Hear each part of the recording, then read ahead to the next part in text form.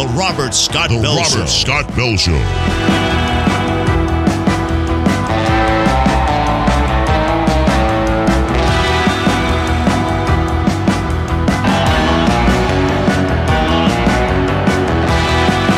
The voice of health, freedom, and liberty. The Robert Scott Bell Show. All right, get ready for another special edition interview on the Robert Scott Bell Show, heading in, I think, to the weekend, if that's right. You know, time and space, almost, how do you keep up with it all? I am grateful for the opportunity and the honor to bring information to you and education and interviews from people all over planet Earth to get information from the ground up, so to speak. So much of what we learn or hear or are frightened by is an agenda, is a script that has us react blindly in emotion, often with extreme emotion, anger and fear and, you know, all of those things. And when it comes to the topic of Israel, man, oh man, do people go one way or the other. It's like, wait, hey, why not find some folks that are on the ground in Israel and say, hey, this is what's going on. That's what I like to do. And from time to time, we get a chance to do that. My friend Shai Danon is back in just a moment to get some updates, including one of the things I want to ask him about is Netanyahu selling the people of Israel out to Pfizer. Did they wake up yet to realize how bad that is? How bad that was and is? Among other things, the conflicts that have been there. Just a full disclosure, as you know, my mom from Israel at the time, her mother, well, going way back in the early 20th century, walked all the way from a country known as Lithuania to the Middle East, what was then known as Palestine. And my mom was there, born there, raised there among Arabs, Jews, Christians. She tells me stories of her, childhood and also growing up, being in the shuk in the market, going to the cafes, and Christians, Jews, and Arabs hanging out together, just doing their thing until the globalists get involved and they start telling you must hate one another, you must fear one another. How's that playing out today? Do people see beyond the patterns that have emerged due to programming from external sources? We got that problem here in the United States as well. Left versus right, on and on it goes. But it's, globalists who don't believe in your right or your rights coming from God.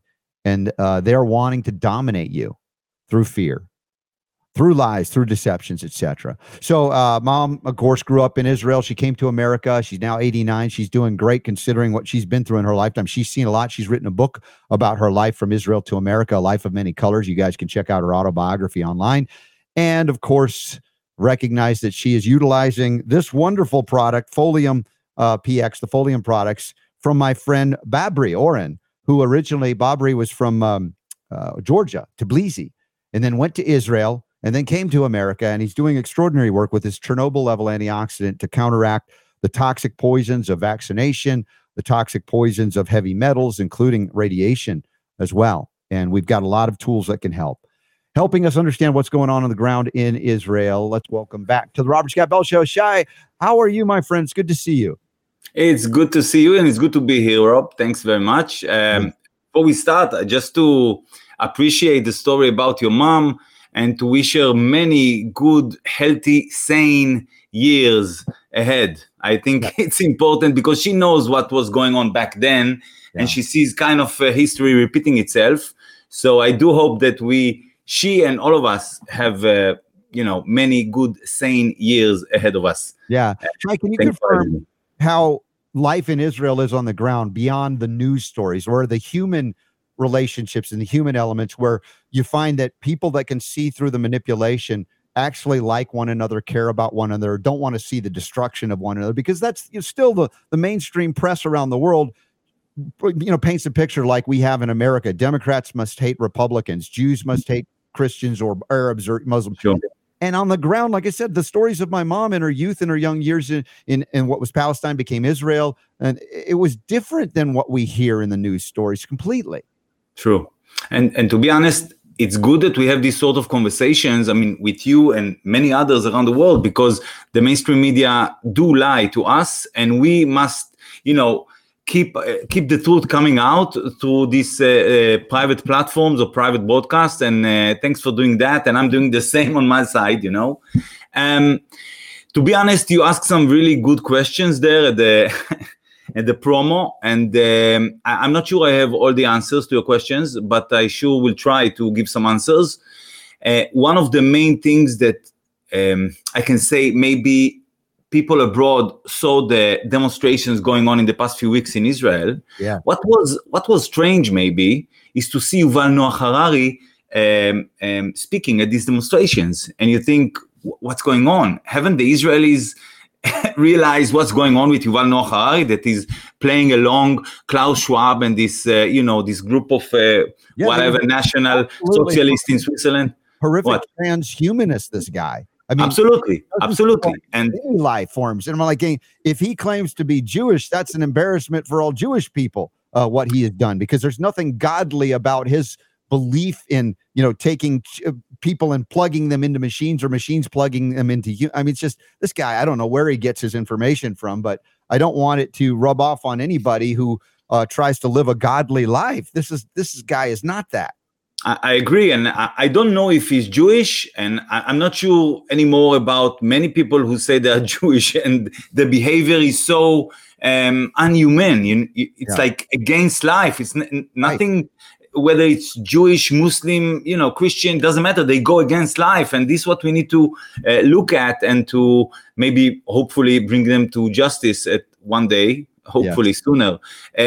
So people may have seen Yuval Noah Harari speaking at the demonstrations, as well as another doctor. She works, I forgot her name, but she works in CERN in Switzerland. She also part of the WF and this, black force or dark force or whatever. Yeah. And, sitting at home, watching these demonstrations, seeing all these figures speaking, and some politicians and some mainstream media figures who just a year earlier or 2 years earlier call people like me murderers. I mean, they are now speaking at the demonstrations for democracy. And I'm like, what's going on? Have the Israelis went mad? And I'm repeating your question in a way, not sure I have the answers, but again, I will try to answer it. You ask another question, if Israelis have woken up to the atrocities and the fact that the Prime Minister of Israel have sold them as a product to Pfizer, to the company of Burla and this lot. And again, it seems like some people do wake up. The majority, maybe they sense some anger, like they've been fooled. They don't know how to address it, against whom to address it. And here comes the demonstrations, which allow them to go out in the street and put out their anger. Now, without much thought maybe, or with some justifications against the government reforms, against the government court or justice reform, they go out against the government. Now, we need to make clear something now, before we dive into it. These demonstrations were very well funded, okay? They were funded by paying people to come to demonstrate, funded by paying truck drivers to bring their trucks. Each truck, I think, got 2,500 shekels. It's a lot of money. So people who have their, trucks, they bring their trucks to the road and they block the roads. The media, or the publications and the billboards and the newspapers and the radios, we're talking about tens, if not hundreds of millions of shekels. It's a lot of money. It has to come from somewhere. It seems like that the money comes from, obviously, some NGOs from outside of Israel, as well as some, what is used to be called, and maybe some of it's still called, as the deep state of Israel. Now, I don't buy anymore into the deep state, because I know very well the right is playing with the left to trick the people, to fool the people and bring them into the next trap. I mean, we had the COVID bullshit, and then we still have the SDGs and the climate bullshit. And then we have, and I'm talking now specifically about Israel, the democracy or the justice reform, government demonstrations, bullshit. And now, just to add, in the last couple of weeks or 3 weeks, we have the shadow or the clouds of war coming on us once again. This time, it's different than before. Because it seems like, I'm saying it with great sadness, Rob, I mean, people need to understand that the people of Israel, as besides being guinea pigs and being fooled into the slaughterhouse, whether it's for experiments or for extermination, maybe both, probably both, now we are being led into a situation, a war-like situation, but this time, after the army is weaker and people from the left in the army, in the government, are pushing forward their agenda, which again, I'm saying left. The right is working with the left together, but on the surface, it seems like the leftist agenda is pushing, although the government is right-wing. So it's all a masquerade, and it's kind of fall into the hands of the planners to cause chaos, because people are really confused, and chaos is being, at least for now, I should say, conscious chaos is being thrown upon us, okay? People, maybe hundreds of thousands of people went out to the streets thinking they're going to change something, not realizing they are being fooled again to another trap. And some of the missiles that were thrown at the border of Israel in the past few days were fake. And I mean, people who live on the borders, okay, they put out information on the internet, on the social networks, and they said, listen, I've been growing here all my life. I know what is missiles. I know which missiles is throwing from which. My body feels it and start to feel fear. Yeah. And let me tell you, my body felt nothing last night and the night before. No missiles were thrown from Lebanon to here. So this is one side of the, I should say, the information coming out from private people on social networks. On the other hand, we do have missiles coming from Syria to the Golan Heights, for example. And obviously in the south, we do have some sort of missiles coming from Gaza. And we do have information or intelligence information. I'm not talking about the government intelligence information. I'm talking about social networks and some groups that work for the people, like really for the people. Yeah. They say that it's almost like the Israeli spring is coming, and I'm talking, and this is, I mean, obviously we're in the spring, but this is like the Arab Spring, in Egypt and other countries. It may be that Israel is just before, I don't want to say it, you know what, I don't want to say it, and I will not say it, but it may be that some Arab countries, neighboring countries, see an opportunity here.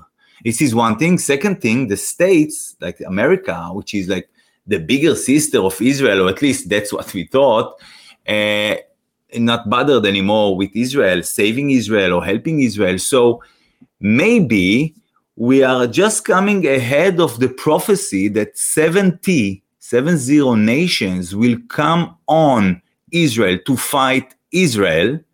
It looks like it's around the corner. And the government, the courts, like the legal system, the government, the Knesset, the media, all of them are against the people. The people, at least half of the people, don't see it, don't think that way, and they're playing along with the plan, again, without their knowledge and with their consent, unfortunately. The other half, have you seen, by the way, the interview Tucker Carlson did with Professor, what's his name? Matthias. No, is that, well, relate what was revealed, please. You must watch it. Everyone on the planet has to watch it. Rob, this is amazing because Professor Matthias managed to explain what is being done to us over the last 3 years, and he calls it mass formation. i.e. forming a mass population into doing one thing. We saw it in Nazi Germany, and we see it more so on a bigger scale due to all the technology and media that we have. We see it more so in the last 3 years. Yeah. And the way he put it out, Rob, everyone on the planet has to watch it. It doesn't matter if you took injection or not, if you believe the corona bullshit or not, it doesn't matter. No. You have to watch it because it reflects on your private, personal psychology and possibly psychosis and mass psychosis that we were all led into. Shai, send me the link just to be sure I have the right thing. And I may have, if it was a while ago, if it was something very recent, I might. No, it's recent. It's like 2 weeks ago, something like that. So I haven't seen that one. I definitely want to get that out there for the audience to review as well. Even, Rob, even Tucker, he was shocked. And he was like, he looked at Professor Matthias and he said, listen, this is one of the most amazing interviews I had, because although you, me, and Tucker and many others, we know what he speaks of, the way he described it, it's just profound. It's academic, but it's in a very, very simple terms. It's very down-to-earth description of what we all been through in terms of psychosis or psychology of the individual and the mass. So really important to watch it. Yeah, and breaking that psychosis. To me, this is a spiritual crisis. I know we can play it out politically and economically. All of these things manifest, from the if we will, our fear, the way that we are manipulated. But to regain our connection to the divine is really, for me, the only way we could see through this. And the question is, are there any people stepping up in Israel that you know of, other than, as we talk about, this sort of underground grassroots movement that you're a part of, that it's unofficial, right? There are no membership cards or anything, but we're discussing, like you are discussing this. Anybody speaking out within that? Is there a Ron Paul of Israel right now going, you guys are all wrong, you're all crazy, leading to war, to deceive us and then make us more vulnerable and enslaved to, again, these globalists? We don't have a Ron Paul type figure, a leading figure. We don't have none of those. I mean, there's people like me, various others, public figures sort of in the social networks. Yeah. But we don't have like a main or more public figures who are doing it and going voluntarily outspoken against the government. We don't see something like that. Again, and I'm refrain from speaking about the left, right winged bullshit story, because again, it's just to trap the people again in another trap. Yeah. But why I'm referring to this interview with Professor Matthias, because he referred to the 5%, which is you, me, we are in the 5% of those who already woken, whatever, because of God's choice, whatever, we are awake and we will never comply with their demands or their fake stories. Never. And we know it. Yeah. Now, they also know it. That's why they put some energy in attacking us. Sure. And the attack was done by the mainstream media and the politicians, but using the 30% that are the hypochondriacs or those who follow the stories. And we have the 60 more or less % who are the passive followers. They know something is dodgy here, but they're like, okay, I just put a mask and buy some food. I don't want to fight anyone.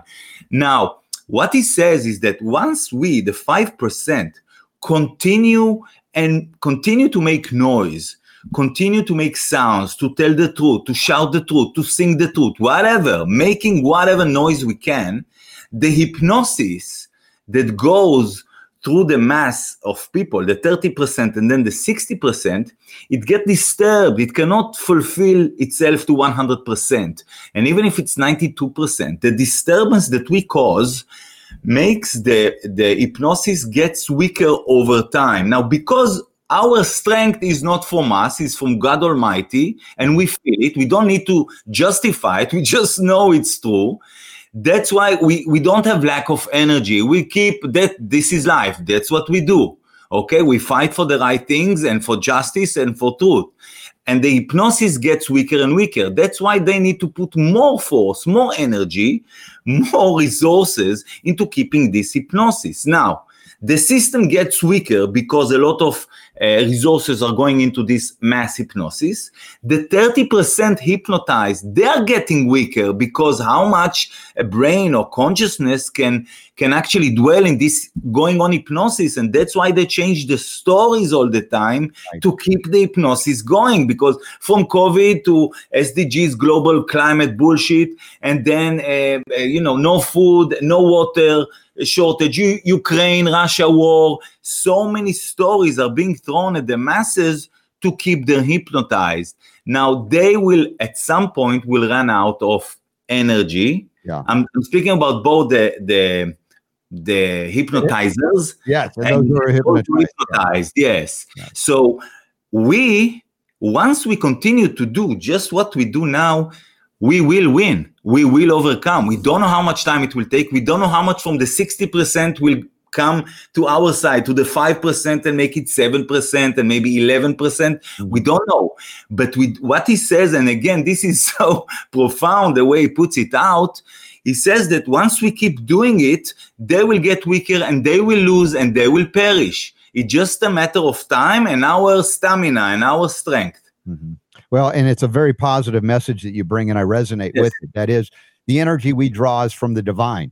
It's from guidance that's far beyond the manipulators that pretend to be gods or godlike, and they're anything but that. Again, as we've seen with some of their rhetoric coming from the WEF, it's so obvious, and some of the things we're witnessing in the United States of America that are just so bizarre that, you know, many people that have some sense left are looking around going, how is this even happening? As he explains some of the mechanics of it, at the same time, where do we draw strength from?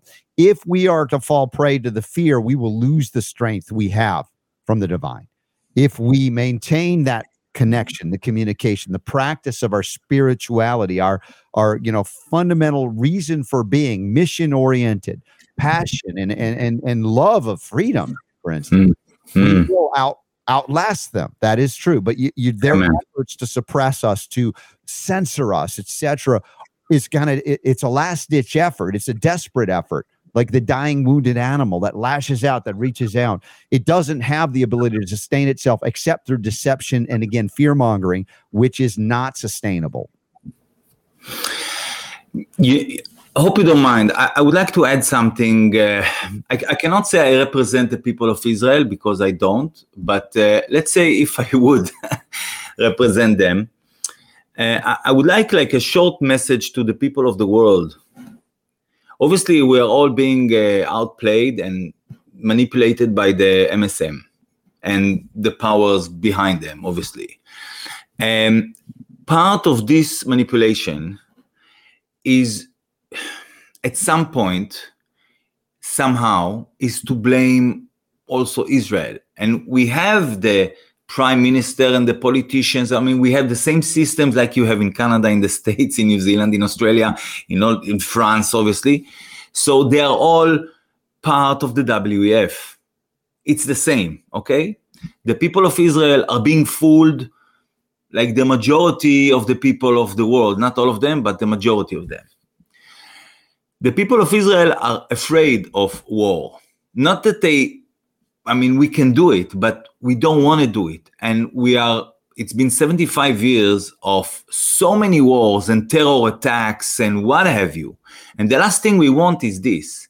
So now they are throwing this card at us, the people of Israel. You have to follow instructions, otherwise you will have war. Okay, there's a lot of fear going on now. It's not just the normal COVID fear or food shortage fear, or this is like existential fear that we all live in. I mean, we all grew up in this sort of ambience and we don't want to go there. I mean, I grew up in this, terror attacks and intifada and what have you. Another thing, you need to realize that all this justice reform lately with the demonstrations and the story that's been going on in Israel, part of it was to establish a national guard.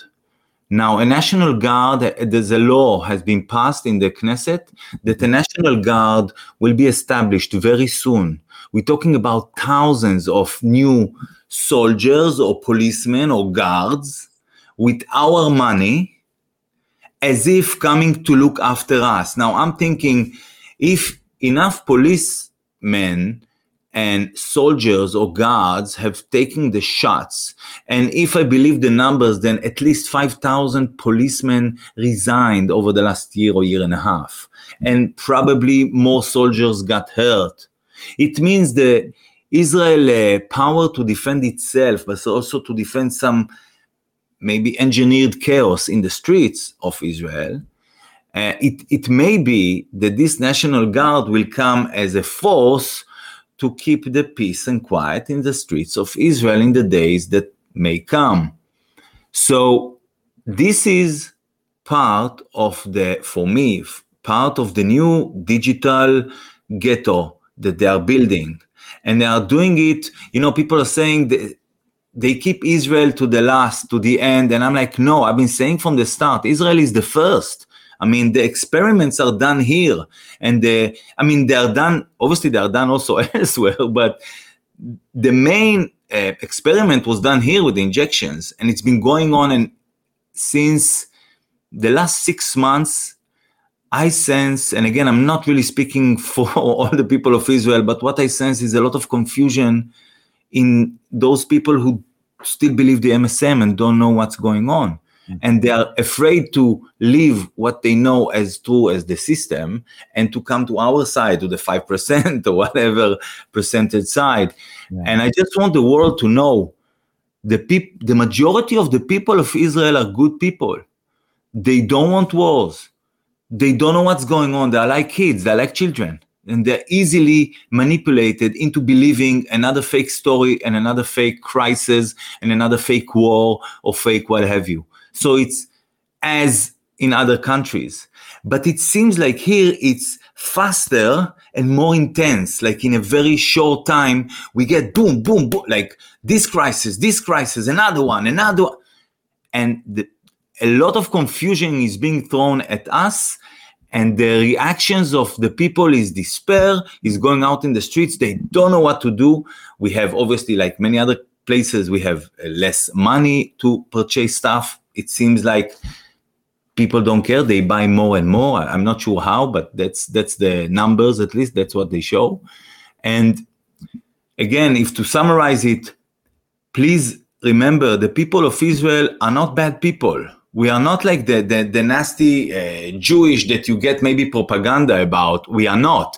This is our government maybe, but it's not us, the common people. We just want to, eat grapes from the vine and drink a cup of tea together and chit-chat with Arabs, with Druze, with Bedouins, with fellow members and neighbors, and that's who we are. So please remember that. We mean no harm, but the government, like many governments, definitely mean harm, and they work for WEF and for corporations, not for us, not for the people. And we, the people, we also need to remember that. So just a reminder, Rob. Yeah, well, the existential threat in Israel is unique compared to what I have experienced growing up in the United States of America, where we have a buffer of oceans around us and seemingly friendly relationships with Canada and Mexico in our lifetime. Yet at the same time, many wars have been waged without formal declarations from the United States House of Representatives as it's prescribed by the Constitution. Since World War II, there's never been an official declaration of war in the People's House either. So we have a similar manifestation throughout our history, of recent history, of globalists controlling through Democrats and Republican parties, and not representative of the people, but the people manipulated. And that's not to say there aren't real threats to America, much less Israel and other countries. But my gosh, the way they paint, the Israeli people.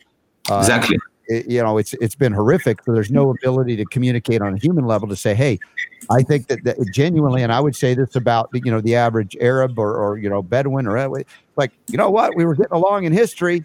Fine. And then what happened? Who mucked it up?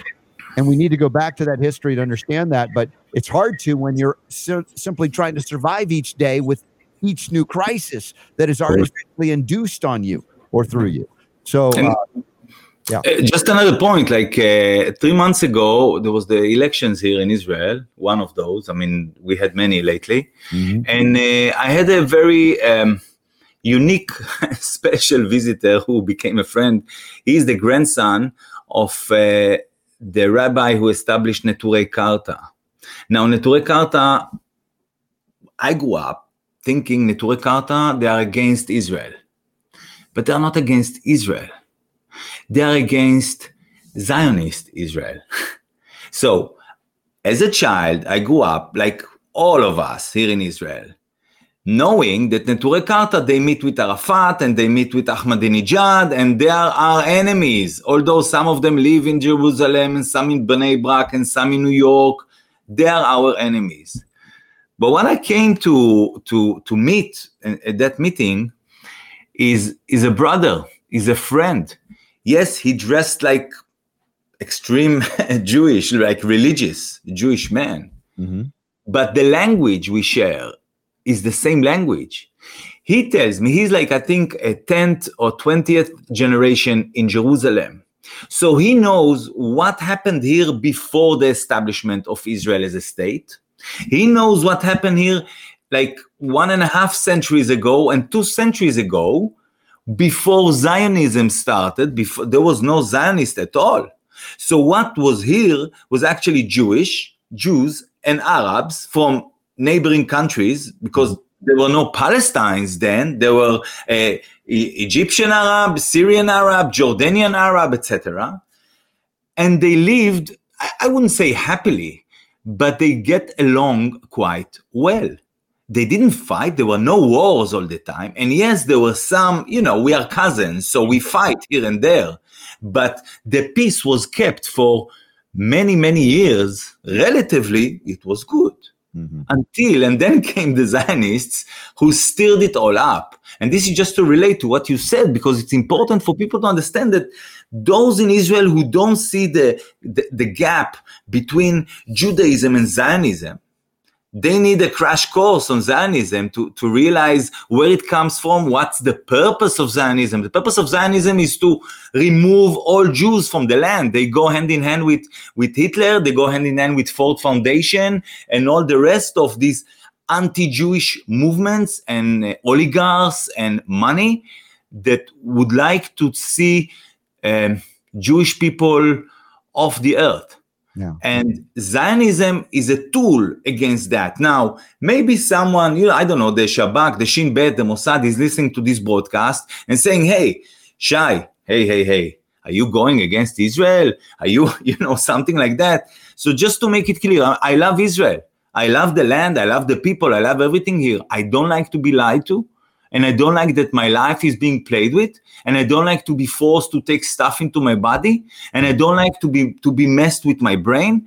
And I have many friends who think like me. So I'm not against anyone in specific unless they come and attack me. And what happened is that the Zionist movement or Zionists or Zionism came and attacked Jews, Arabs, and everyone here, just so they can fight with each other, divide and conquer. And we see it 100 years ago, 150 years ago, we see it 1,000 years ago, but we see it also nowadays, even in France, even in the States, even in Germany, even in Spain, we see it in many places. And we see it here in Israel over the last few weeks, even with the demonstration. They just continue the divide and conquer they did with the injections, and those who do take injection or those who don't take injection. And they want to create this like 2 different castes of people, like we showed on the last program we did like a year ago, something like that, with the chairs on the beach, chairs for vaccinated and for unvaccinated. Yeah. So this been going on for many years with the Zionist movement.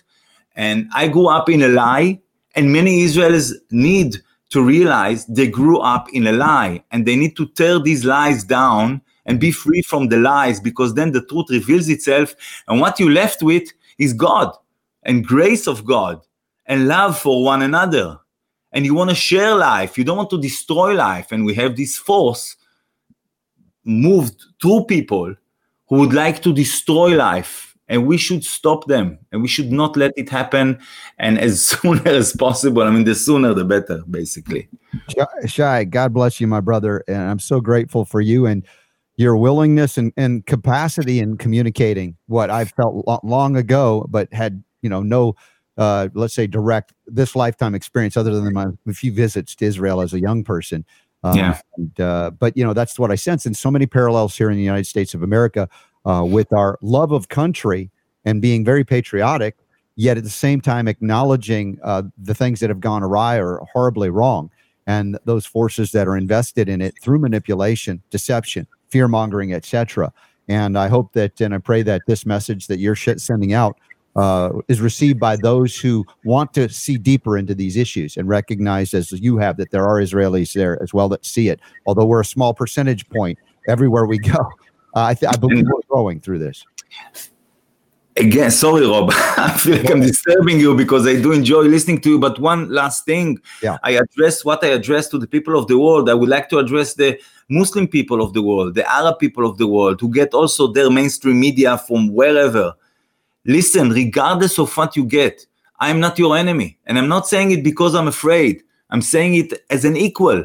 I'm not your enemy. Jews and Arabs are not enemies. We are cousins. We are friends. We are neighbors.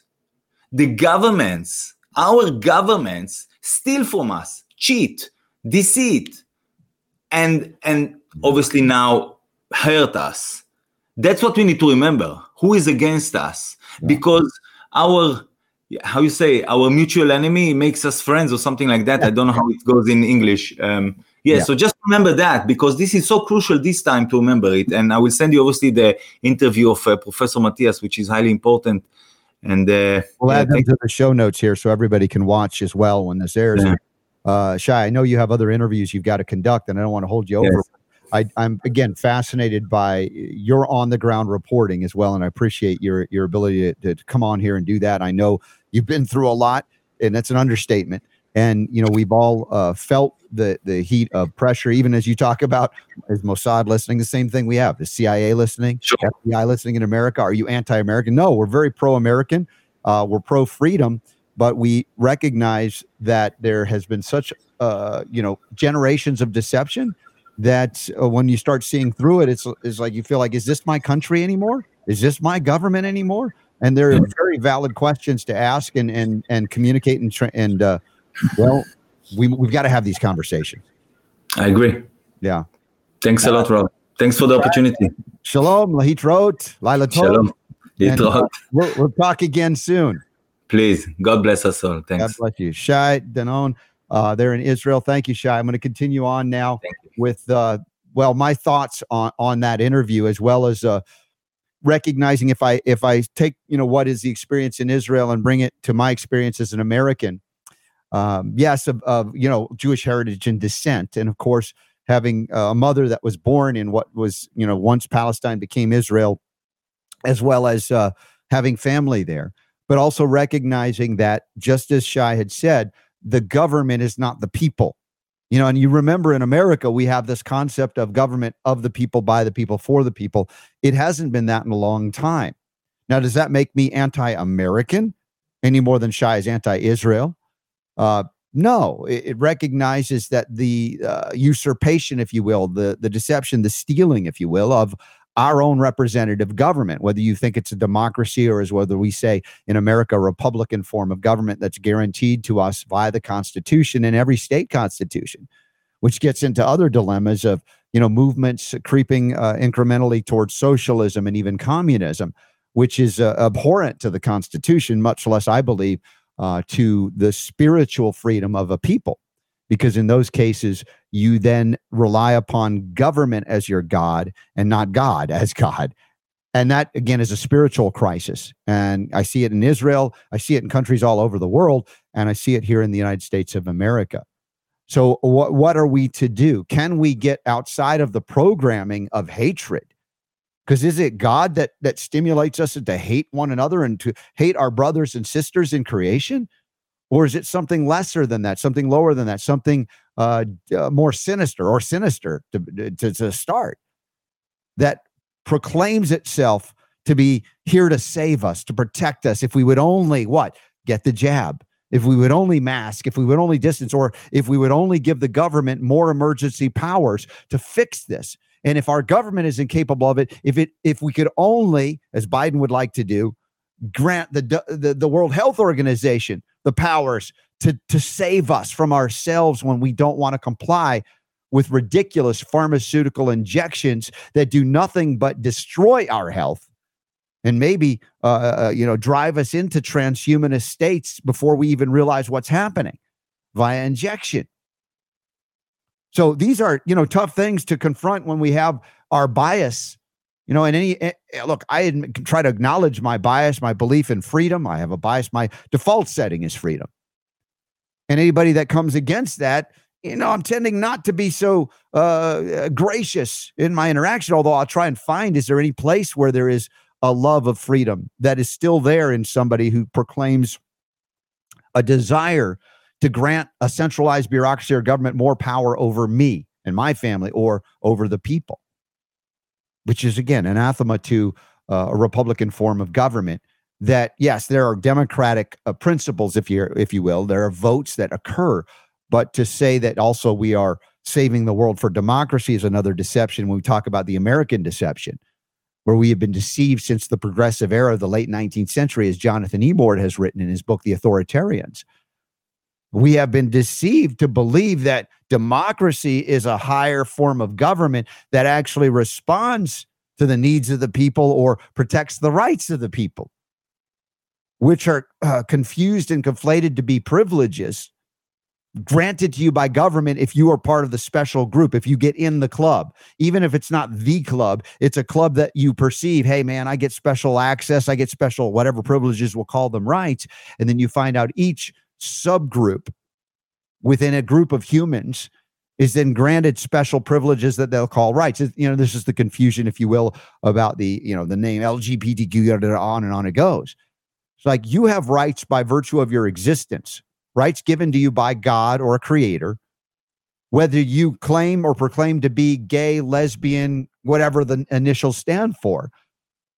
Your rights are not coming to you because you're a member of any group or group of letters, but because you exist, because you breathe. And very few governments, if any, other than the United States, at least initially, acknowledge that rights come from a creator, not government. Now, over the course of time, we've seen consciousness shift, and we talk about the origin point of America, and there are people trying to destroy her by destroying history, to acknowledge that even Thomas Jefferson spoke out against slavery and spoke out in favor of the rights of all people.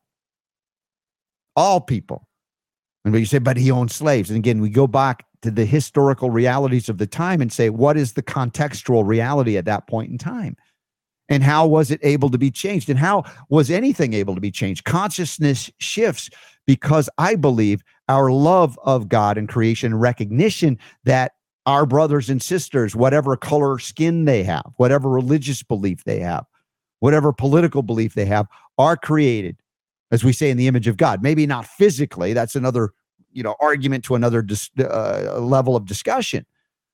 But to come here and experience all that life has to offer, to experiment, to screw up royally even, to make horrible choices. And of course, we talk about war on this planet, the warring planet that it has been for thousands of years of recorded history, perhaps longer, because consciousness, or the lack thereof, is something that is easy to manipulate through, again, fear, through setting human against human, based on distinctions and differences that may be very real on some level, but don't necessarily rise to the point of, you're so different, I want to kill you, or I want to conquer you. Again, consciousness. And that comes from, of course, the individual connection. And Shai was great in talking about that 5% or whatever percentage is of those of you who hesitate to use the word awaken, because again, hashtag woke or wake is really going back to sleep in a deeper slumber, to be manipulated by those who want to stimulate hatred and anger, and of course, through fear, to divide us so that then they can conquer us. And then the question is, who's the real enemy? For those who are Arabs or Muslims, is it Jewish people? Well, how does that explain the history of those areas? Yeah, there was conflict throughout history, but there's been conflict throughout history everywhere you go.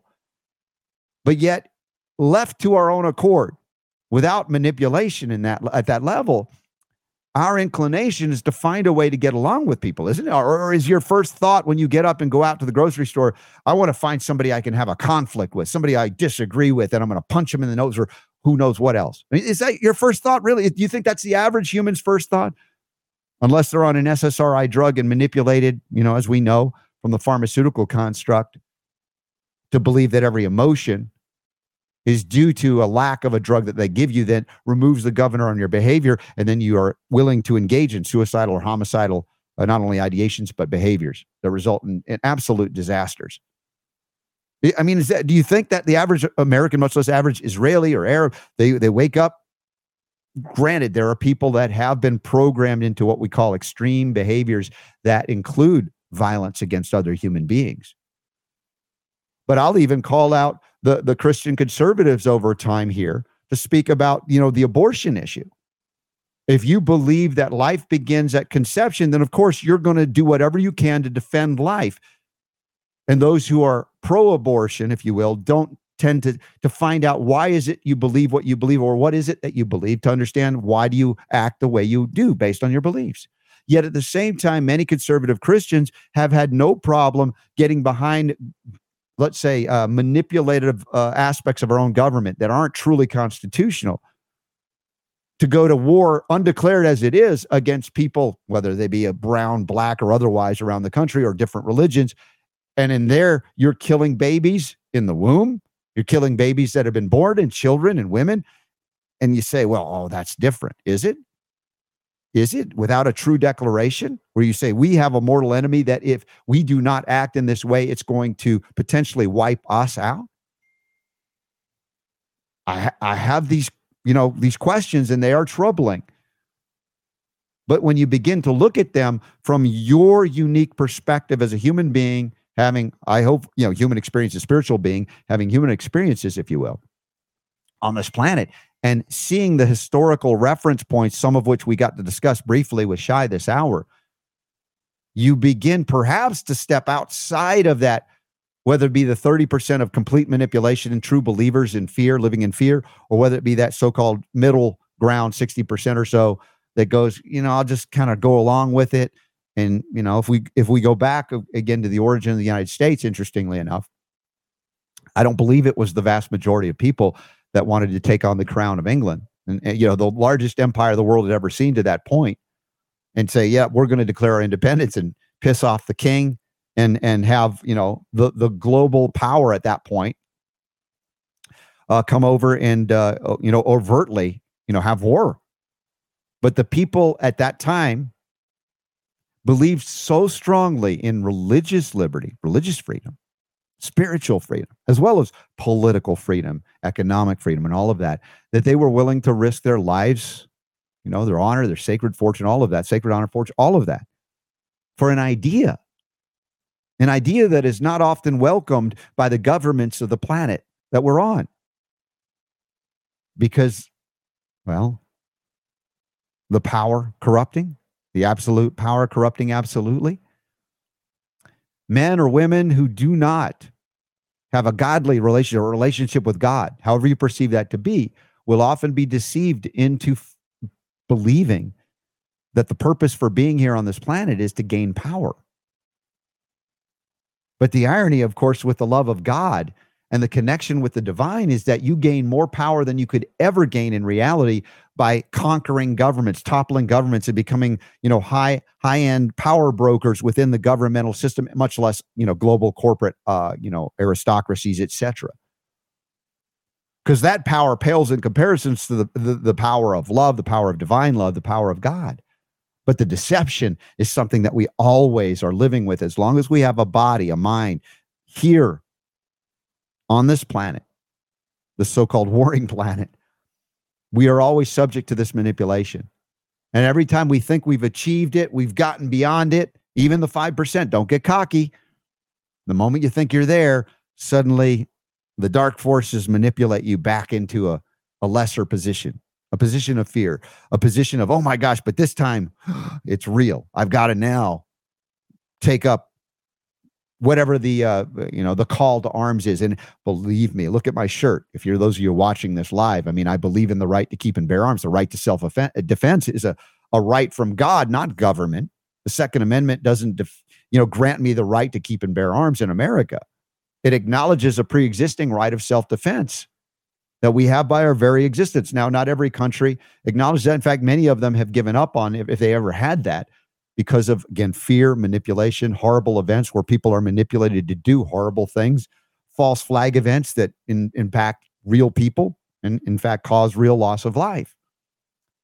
But with each event, shooting event, mass shooting event, school shooting event, I come back to the hypocrisy now on the so-called political left that has been manipulated as well.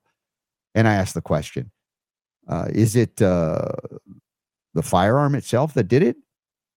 Or is it the person holding the gun, and what happened to them? How much is that a pharmaceutical manipulation? And even if it's not that, how much of it has been a manipulation of mass psychosis or psychology played out through CIA, mind control games, MK Ultra? And then I step back and I go, all right, every loss of life is a tragedy, yet I believe in the continuity of life beyond this life. So I know that they're not really dead per se. Physically, of course, the body has been taken back. but they still exist. That doesn't mean I don't value life just because I believe in a continuity of life beyond that.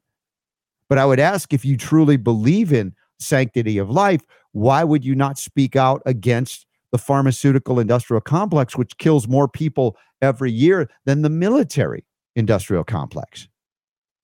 Now, I know it's a bit uncomfortable because we've grown up, most of us in the West, even if we claim to be Christian, Jew, Muslim, Buddhist, atheist, whatever you are, that we have often put aside the belief in God or something greater than us, a spiritual belief, and accepted a lesser belief in terms of the body, the control of our bodies. We've turned over our bodies, maybe our minds even, to the priestcraft and the church of pharmaceutical mysticism, and we give them a pass because they have a license granted by government, interestingly enough, to kill, to slaughter innocents, women, children, adult males, too, everybody, through their medicines, through their injections. And we witnessed that overtly in a way that we had never witnessed that in our lifetime since the atrocities of World War II and Nazi Germany, the experimentation on humans that we look back and we're appalled by it. But even in Israel, they lost that history and said, yeah, go ahead and experiment upon me. Netanyahu sells the Jewish, the Israeli people out to Pfizer. And still they go, we're not sure why we're protesting here, but we're upset, we're angsty, we're angry, but you've been manipulated. And it doesn't mean there's no legitimate anger or a legitimate reason to be angry. But what do you do with that anger? Do you lash out in violence against your enemy? Or do you recognize that enemy may not in fact be your enemy, that they have been manipulated, and that the better tool long-term is to live that godly life, to live that life of love? And I'm not saying this naively to, there's arguments if we talk about Mahatma Gandhi and his, pacifist mechanism, which of course did ultimately result in the turning back of the British Empire in India, although there's still a lot of influence there. But there is a role to play in terms of standing in the light, maintaining your integrity, and not for convenience sake, bending over and taking it. I don't believe that I am obligated to fund my captors, to fund those who would enslave me and enslave my children, those who would what would you say, mandate investigational, dangerous injections. My obligation as an American is certainly to support freedom and to learn about the history of America, the Declaration of Independence and the Constitution, but not to abandon it under an emergency. And isn't that an interesting concept? It's an emergency. Abandon the Constitution. How many times have we covered this? How have I covered this with myself, my perspective, and other guests? Well, where's the escape clause in the Constitution? And for those of you who are followers of the Bible, the Old Testament, known as the Hebrew Scriptures, or going into things like the Ten Commandments, whatever it is that guides your life to live, let's say, a more godly life or Christ-like life, for those of you who go into the New Testament and have adopted that. How many of you found in the Bible that there's an escape clause when there's an emergency declared? Is that what it means by rendering under Caesar that which is Caesar's? Where was that in the Bible? How does it explain? There's an emergency here, so you can't worship the way you feel is right, the way you were described to do so in your religious text. The government has said you can't do it for your own safety. And you go, yeah, okay, all right, whatever the government says, it's an emergency. Now we have to abandon the Ten Commandments, the Bible, whatever your spiritual text is that you believe. How deep does the deception rabbit hole go? Well, I think it's deep and it's shallow. It's narrow and it's broad. It is what it is to succeed. If you believe in a negative power, a negative force that exists, Luciferian agendas, could it be that those agendas are here to train us? Not in a bad way, that ultimately to bring us back to that place of God and love and spirit, that we go down those rabbit holes, manipulated as we are, in order to experience that which we ultimately decide we don't like that. For those of you who watch and listen regularly to the Robert Scott Bell Show, you probably don't embrace those negative pathways anymore. If you ever did. I mean, I'll be honest. I look at my life and I was like, yeah, I've screwed up. I've made bad choices. I believed the wrong things. I may have even harmed people inadvertently. But at a point of awakening, not like a hashtag woke, a false awakening, but an awakening that brings you back to the love of creation and appreciation for life and all that it is, including the freedom to make bad choices. Maybe we can come back and to our spiritual sanity. Because all of these crises, even if we can point out to them as being political and economic or other, medical, do they not manifest more in places where people have abandoned their connection to the divine, your relationship to the most holy? And if your instructions from that which is most holy is not the same as what your government leaders are saying, does that mean you are against your government or your country? Does it mean those people have abandoned righteousness in terms of, in the United States anyway, a limited government instituted among men to defend life, liberty, and property, not to run roughshod over it, both in a foreign and domestic way?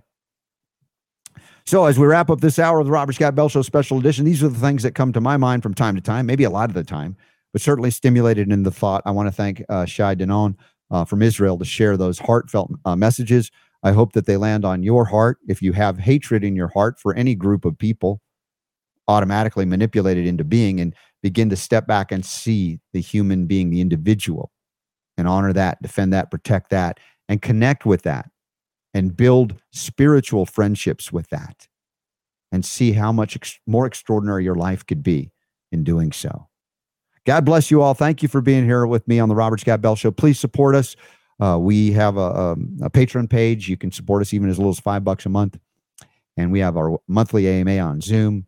And there are wonderful folks that support this message of health, freedom, and healing liberty. And kudos to them for having the courage to step up, stand out for, if it's the 5% or the growing, whatever number percentage it is, but not wait until everybody is going the same direction, but to stand up on principle and bring the power to heal back where it belongs, including political healing. It's with each and every one of you. Thank you for being here. God bless you. The power to heal is yours.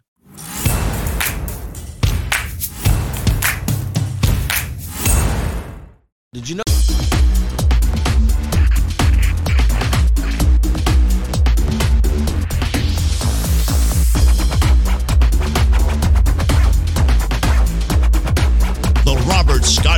Scott Bell Show. Okay, welcome back. Hour 2 of the Robert Scott Bell Show commences now. Super Don, he's just ready to go, at least a little bit.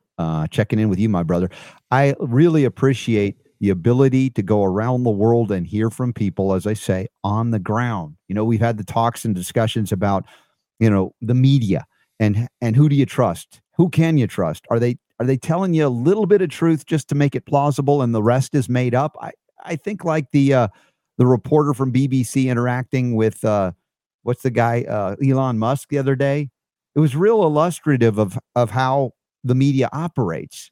You know, they are, you know, sent on a witch hunt in a sense. You know, it's like, here, I want you to do this story and this angle, here's the angle. And there might be some semblance that a reporter has a little bit of something, even though that reporter had nothing. And then they kind of fill in the blanks with a bunch of garbage that is not even real, not attached to any reality other than a belief system or a preconceived idea that they want to promote. And so, you know, I look at, you know, what the media does, and I'm not surprised again that, because it's not new to me, but when we interview someone like Shai Danon from Israel, right from the heart of it, and get information that you just don't get, because there's a lot of, well, let's face it, anti-Israel sentiment. And as we discussed candidly, there's a lot to be against if you're an Israeli in your own government.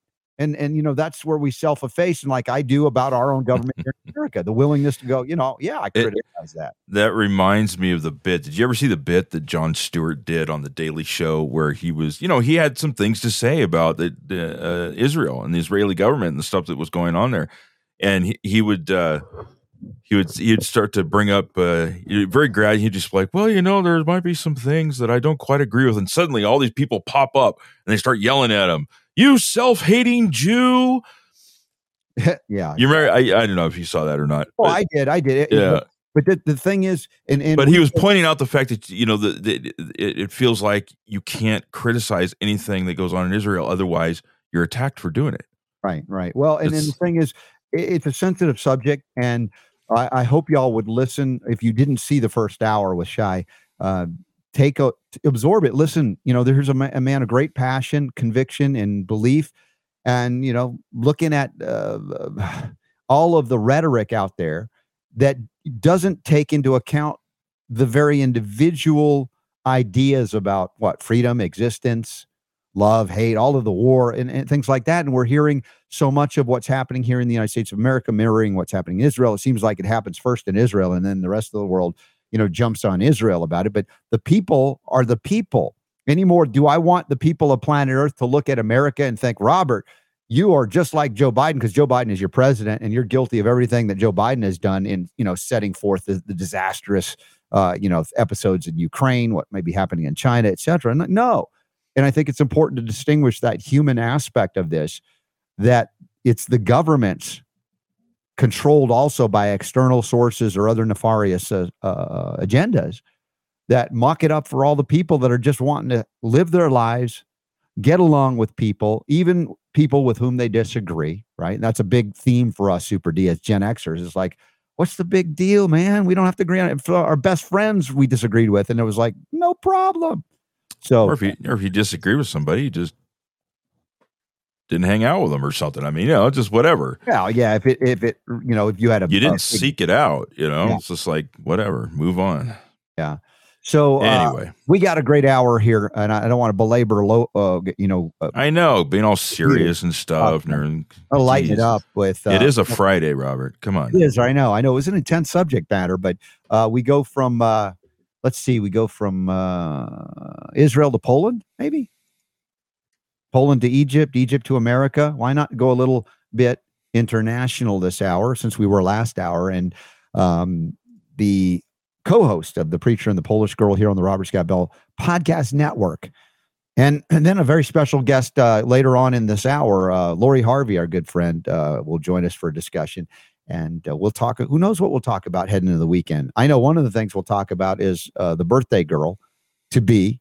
For those of you listening and watching semi-live on the 14th of April, that's Friday, heading into Saturday, the 15th of April. It's a great day to celebrate because it's Ula Tinsley's birthday. Let me be the first to wish you happy birthday, Ula! Well, thank you. Hey, how awesome is that? And by the way, I'm wearing my Trinity shirt because I know you've gone through Trinity, and also this week is the Founders Day week. And yes, all kinds of special deals on Trinity merchandise, including like this awesome hoodie. They might be running some specials because we're going into warmer weather, although it got cold again here. I was in t-shirts already, and now I'm back in my my hoodie. But shout out to everybody from Trinity School of Natural Health, graduates, students, etc. Take advantage of the deals this month, or this week, I shall say, because they expire today, the 14th. So jump on it, including big deals on the CNHP and CHHP programs, and significant discounts on lectures on demand as well. Yes. Yeah. Definitely take advantage of those. So Super D, do we have another Preacher and the Polish Girl episode? I should ask Ula, not you, but you're the gate. We just, it's like, it's funny because Ula and Leslie both, they're very kind and very apologetic. Yeah. They're like, oh, I'm sorry. Yes. I'm just like, you don't have to apologize. It's okay. It's your podcast. You could do 1, you could do 10. It's okay. It's not a big deal. It's not like I'm sitting there like going, where's the podcast? How come there's no podcast? Yes, it's all good. I know life happens, right? So life happens. We'll have one soon, I'm sure. Okay. We'll have one tomorrow. Tomorrow, okay. Yes, excellent. So that's Super Don. And by the way, let me just give her a little bit of some kudos here. Yeah. Yes. Ula has learned how to basically do everything by herself. She just sends me the podcast now. She asked me, she was like, how do I do this? How do I do that? And stuff like that. So I showed her how to do the editing and how to do the stuff like that. And so, yeah, she's not only a podcaster, but she's a audio editor. and the whole deal. I mean, Look, she's just. I think had a good teacher. we have to talk to her husband, Mark, to see if we can have her do more stuff for our show because she's so awesome. You don't underestimate Ula. She's like engineer brilliance that she has to go, no, just tell me what to do. And she's doing it. So we love that. Well, thank you. I thank you. And Super D, thanks for making it all go and sound well. Sound so good. Let me just say that. And for those of you who haven't caught The Preacher and the Polish Girl, it's just what a wonderful husband and wife team, caring, loving, committed, and sharing yes. as well. Yeah. And, if you don't know Ula, she's also been raising her, her son and daughter, but her son was injured by the vaccines before they knew better. And so that's a big part of your passion, being an autism mama bear as well. And yes, talk about, a number of things related to that. But I know that today we want to talk a little bit about fasting. Yes. And of course, Friday, I fast every week. I used to, growing up, Yom Kippur was my day of fasting. It was harder as a child. And of course, I wasn't healthy back then, even though I was young, to go, sundown to sundown was just a task. I mean, I'm like, I could hardly, make it a couple of hours between meals back. And yet now going without food for a day or, 4 hours, on a day that I didn't plan to fast, it's not a problem. And that also relates to, again, physiological health, but I also know the benefit of fasting from a spiritual discipline perspective. Yes. And I talk about how, for me anyway, when I don't eat, I can focus on other things. And that is including the presence of spirit in my life, to stay a little bit more disciplined in that regard, to see the divinity in all things and all people as well. And that's a challenge for us all, I believe. Yes. And speaking about The Preacher and the Polish Girl, we did one episode on fasting. And I mentioned some health benefits from fasting, but we also touched on the religious side of fasting and how the fasting can be not to get the answers from God, but it changes your approach to prayer. Yeah. So you get the better connection with the Lord. You are truly devoted, and it's a sacrifice. It's a surrender. It's a true worship. So fasting can be a form of worship, worshiping God. And this way, when you are abstaining from food or from delicacies like, sweets or desserts and stuff like that, you are truly surrendering to the Lord, and you are truly focused on bringing petitions before the throne of grace and really embracing your spiritual well-being. Well, what you're talking about is engaging in a fast consciously. Absolutely, yes. To kind of go in with intent. These are the things. And I know some people will just fast because they want to lose weight or whatever. Sure. But the reality is it's so much, the opportunity is so much greater than just the changing of your physiology or your physical body. And I say, take advantage of the discipline on all the levels of all the bodies. I've said about the fast, the harder fast would be what I call a mental fast. Imagine, think about keeping your mind disciplined. Like, if you want to focus on something spiritually uplifting, whether it's Christ or whatever it is that lights you up. If you try to do that just mentally, watch how fast you will stray from that. Oh, yes. And that's exactly what happens, when I fast for health reasons, like even if it's a prolonged fast, I can go, usually the first 2 days are the hardest. On the third day, I get this boost of energy and clarity of mind, and I don't feel tired. But of course, you have to take it easy because it's just superficial strength and energy, because you can really harm yourself when you do a lot of exercises and so on during fasting. So you have to take it easy on prolonged fast. Anyway, but when I do it for health reasons, I don't feel hungry at all, every now and then. So then I can drink some water or even lemon water or green tea. I don't do just pure water fast because I usually take my supplements as well, the whole food form of supplements. So they are not synthetic and hurting me while I'm fasting.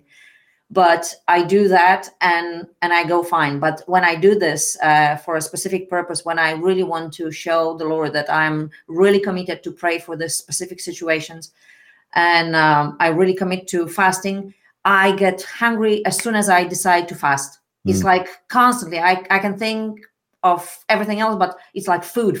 Oh, I'm hungry, and my stomach's like. So it's like there's definitely spiritual side of that as well. That the spiritual darker world doesn't like. Well, trying to get you to give up on it. Hey, how yes, a piece of chocolate? Oh pie. yes. By the way, does Leslie make chocolate pies? I got to ask her about that. I'm Can thinking you already imagine? about the RSB family union. You said you and your family are going to plan to be there? We are planning, unless unforeseen circumstances, but we are definitely determined to go. Well, I will be challenged because I imagine we'll be there, a Friday, Saturday, Sunday, and Friday, my day of fast. I rarely, if ever, don't do that. It's become a Right. a routine, a ritual for me. And I'm like, how can I hold off till sunset for pie? I don't know. We'll see what happens. We can do it together as a team, Okay. All right. like group fast. Very good. Very good. So tomorrow, if you're those of you listening live on the 14th to 15th April, very special birthday celebration for Ula. We send all our love, and we're all blessed, I believe, for having you on this planet this time. You've brought a lot of light and love into our lives, and great humor as well, and occasionally the silly accent that we appreciate too. And Thank you. How does 28 feel? Oh, amazing. Yes. Yes, it's amazing to celebrate my 28th birthday again. So yes, every year it's something new, and it's always the 28th birthday. So yeah. Beautiful. So you guys, springtime, have you put the things in the ground, in the garden, and planted outside? Not yet, because we had those crazy frosting nights, and it was like the crazy winds and storms.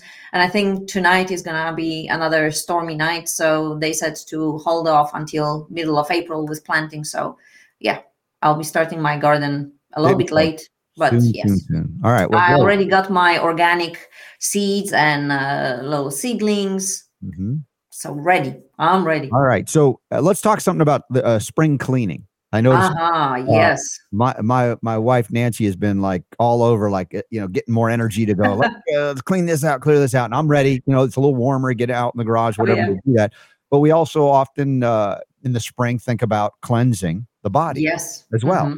And it's not like that your liver only works in the spring. So I don't mean to not do that throughout the year. I always support my liver, but a little bit more, let's say, intent action.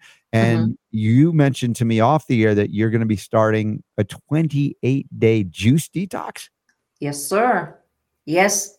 Together as a team, Mark and I, we decided to do the general spring cleaning because we accumulated those things over the years. And even though we do gentle detox, like at least every 3 months, and we do support our liver with selenium, with some milk thistle and dandelion tea, and all different things. But it's good to do occasional general spring cleaning. So we were watching this documentary by Jason Vale. I think it was Super Juice Me.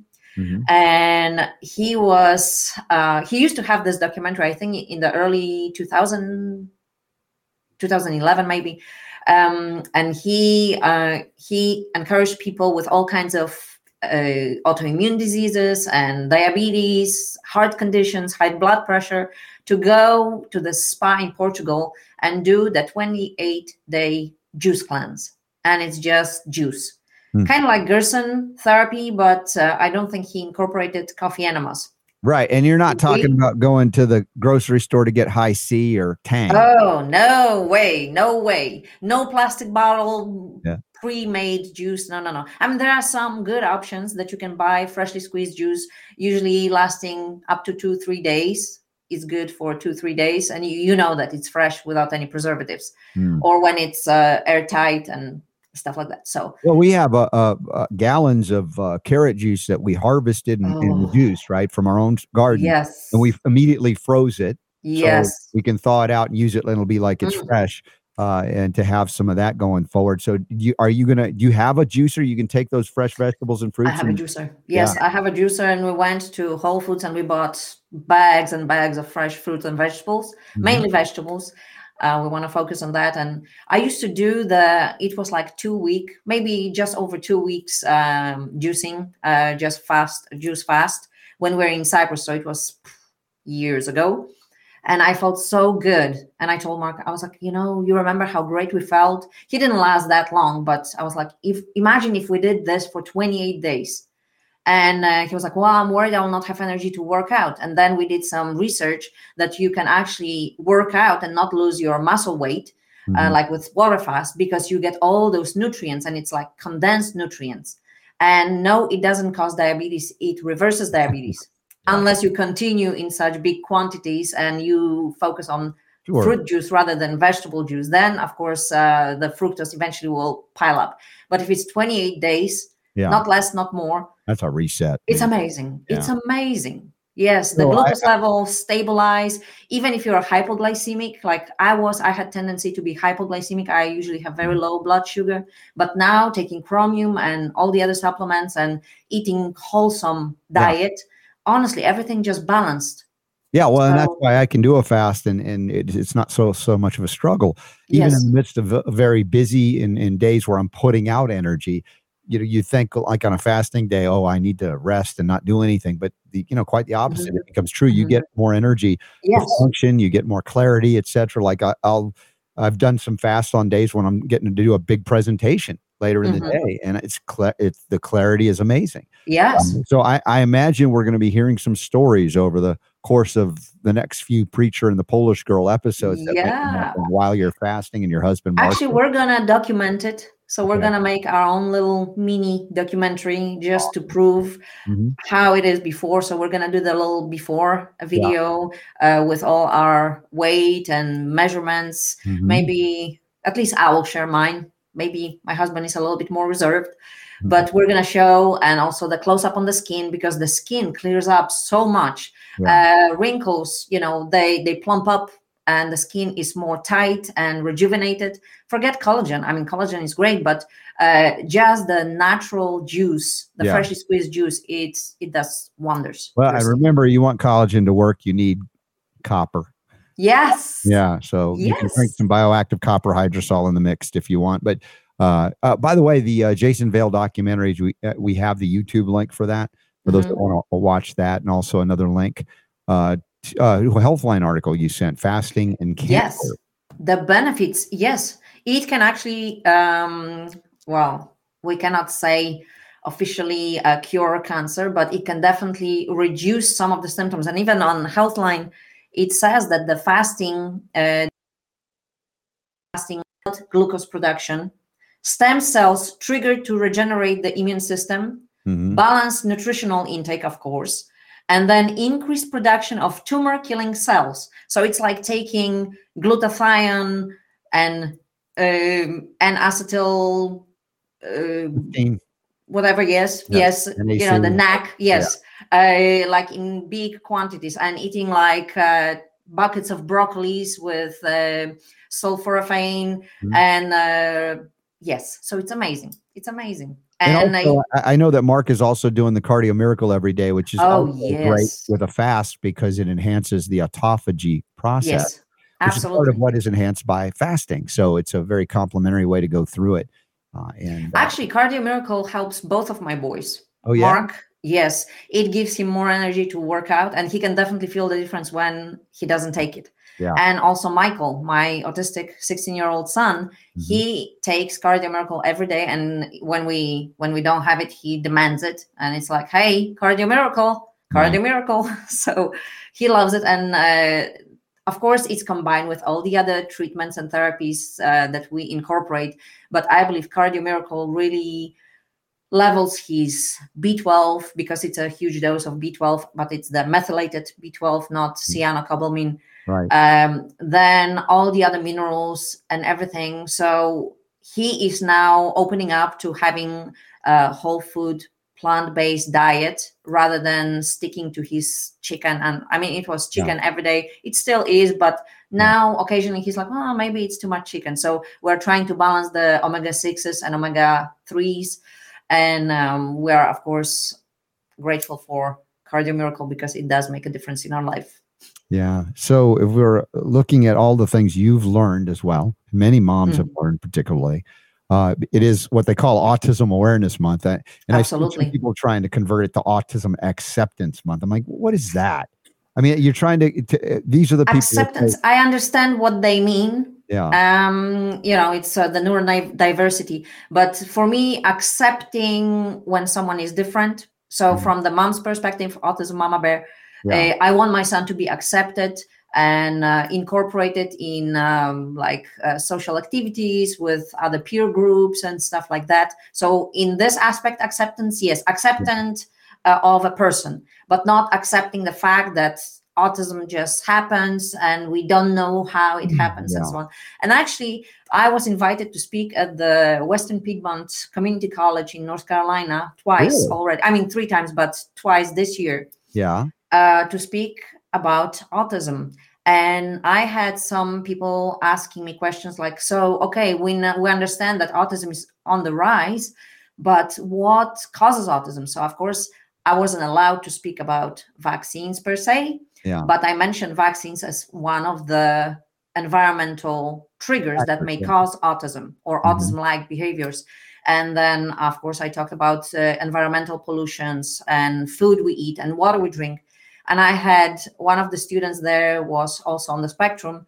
And I didn't mean to, but I just caused her to panic because she was like, well, I'm drinking tap water and now I cannot drink water. I'm like, no, that's fine.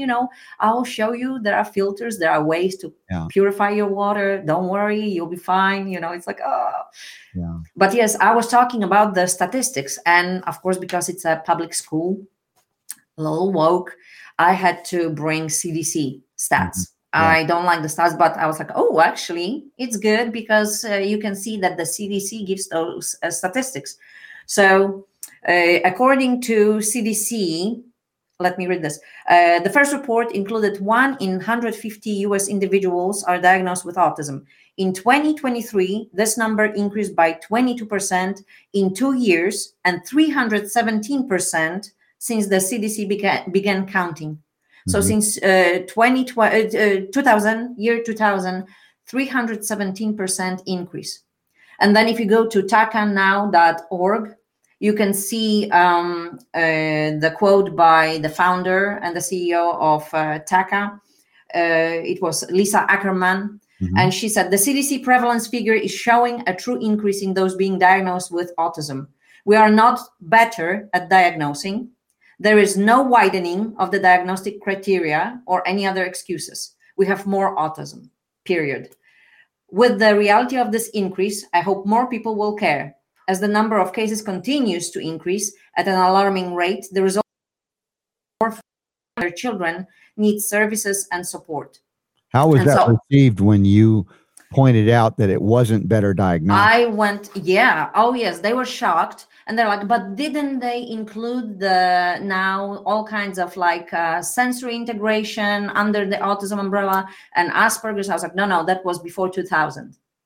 So no, criteria didn't change. And that's from CDC as well. They said that they didn't add any criteria. So no, it's not because of better diagnosing. It's because we have autism on the rise.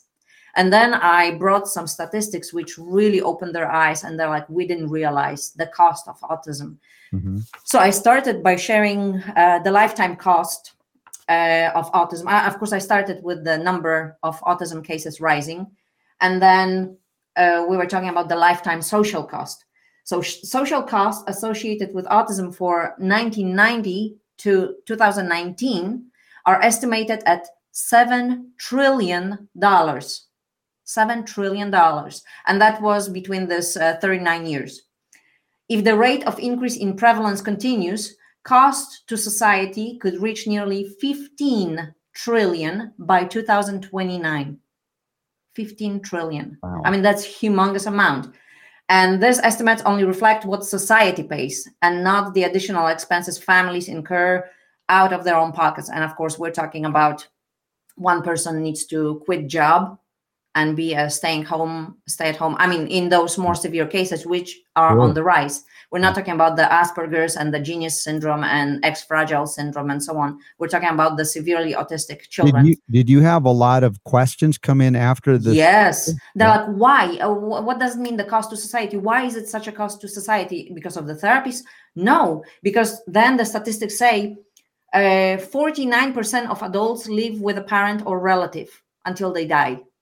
So almost 50% of those adults with autism who grow up, they will have to live with their parents. Then the other 27% will live in a group home. So again, that's a cost for society, because who's going to pay for that? Tell me how that's a gift. I know this gets me annoyed, and I know that they get very offended by this. Granted, we acknowledge the gift of life, however it manifests. That's not. I mean, okay, yes. Right? No, I have to agree to disagree, because like I'm speaking from, again, Michael's point of view. Sure. I hate what happened to him. But again, now that we've accepted, the tragedy that occurred back in 2010, actually 2009, when he was just 2 years old, we've learned over the time that when we are kind, when we speak to each other kindly, when we don't raise our voices, when we don't lose it because his behaviors are getting worse, because his condition is getting worse, when we took a step back and we learned that when we are keeping the voices lower, when we are being as a family, more united and including him and everything, he just bloomed. So that spilled onto other families, our community and everything. So had we not had Michael and his autism, we probably wouldn't learn to embrace patience, kindness, and all those things. And I wouldn't be able to study natural medicine, which eventually helped me cure my severe endometriosis, because I found ways, natural ways that the doctors couldn't help me with. And then eventually now I'm helping my son and other families, and I'm raising awareness that there are other options rather than medical. So again, it's a gift as a bigger picture, but is it a gift, just because, oh yes, I'm so happy I got autism from a vaccine injury? No. Yeah. Definitely I think that's the distinction that needs to be made, because I also acknowledge the gift, again, of life, but even the gift of having a life that we would say, hey, has been altered in some way. For some, they don't want to acknowledge the injury that's caused by the things we know, right? Yes. At the same time, when it happens, the need to, of course, accept what has happened. At the same time, to fight for the greatest potential of that soul in that body to live a fulfilled and fulfilling life. And, this also comes to the, the movie Spellers. We've talked about that, and I'll have JB Handley on, although I think, his son is on with him, doesn't like to address, vaccines as a contributing factor for whatever reason. That's fine. I don't mind talking about things that are very helpful, because these children, by and large, are as intelligent, perhaps more intelligent than most. And as Dr. Buttar used to say, the allele for intelligence somehow was, a common factor associated with the manifestation of what we call autism. Yeah. So to be able to engage in an intelligent discussion where we're not accusing each other of being, if I say autism is not a gift, but then I say it also can be a gift based on what manifests and what we learn from it. I look at the assault and the injury, and I step back beyond the individual cost, and I look at an entire generation or two now that had been assaulted by other environmental degradation, and including the environmental degradation coming in a syringe, that it countered their capacity to fully engage their intelligence and communicate to the world in a way that we've become accustomed. In other words, verbally, the written word, all of that. Now we find out they have that intelligence to do extraordinary things. And yet maybe, again, I'm not pretending to be God. I don't have a God complex, that there is a purpose for what had happened, even though I can be angry about how this happened. The assault on generations, innocent children, to inject them with toxic poisons on top of whatever environmental degradation across the generations before they got here. I still, have emotions about that they really curtailed a generation that was here to change and transform. And I'm not saying they aren't here still to change and transform us, but it certainly slowed down the ability to do that on a much broader scale, and impacted the smaller families and the communities that have come together and took them out of what their life plans or thoughts for their lives were going to be. And at the same time, I don't say that in a negative context way. I say because there's beauty in what you've experienced with Michael. Yeah. And how it's impacted you and the community around you. So it's a hard thing to talk about without people getting upset because they have their own perspective on the words we might use. Mm-hmm. But, even if you ask me 5-6 years ago, can autism be a gift? I would say, are you kidding me? I would get so mad. But now, I guess Michael's autism really made us mature, and even in our faith and the way, we stopped blaming God for what happened to him, because, God gave us free will. God gave us wisdom. He gave us opportunity to go and study before we brought Michael to this unfortunate appointment. But later on, I was still trusting the doctors rather than my gut feeling, rather than my intuition as a mother. Yeah. But what can I do? We cannot change the past, and we can learn from the past and embrace it and bring it before the Lord, and Jesus will fix it. Jesus will use it for the good. Like, I cling to Romans 8:28, and all things work together for good. And I really believe that, because in our case, Michael's autism is the base of everything else that happened in our life. Yeah. So my growth as a naturopath, Mark's growth as a pastor. Yes, we mentioned in our podcast, we embrace growth and gross. Yeah. Because autism can be gross. So, I bring up my own personal struggles with making peace with what we're talking about. And because I know there's a larger picture, and there's always a purpose. There's always meaning. God doesn't waste one drop or 1 ounce of experience. And so, the human side of me says, this is wrong. And then the spiritual side, if I can say, I don't like to delineate if I don't have to, but recognizing that there is a broader, larger purpose that's beyond our knowingness, right? Yes. About what we need, even if I go, gosh darn it, why have all these children been harmed in this way? Yeah. Yeah. So again, these are the dilemmas that I would bring up to the traditional orthodoxy, whether it be, the rabbis, the priests, the pastors, why the classic question, why do bad things happen to good people? Oh, yes. Yeah. Right. And so yet our journeys are uniquely our own, but of course they impact on our community, our sphere of influence, so to speak. Right. Yeah. Someone else who has, experienced some of these things in her lifetime, and I'd love to have her in with us at this moment. I'll see if I bring her in. I've been watching her bars go up and down. I'm hoping the connection is really good.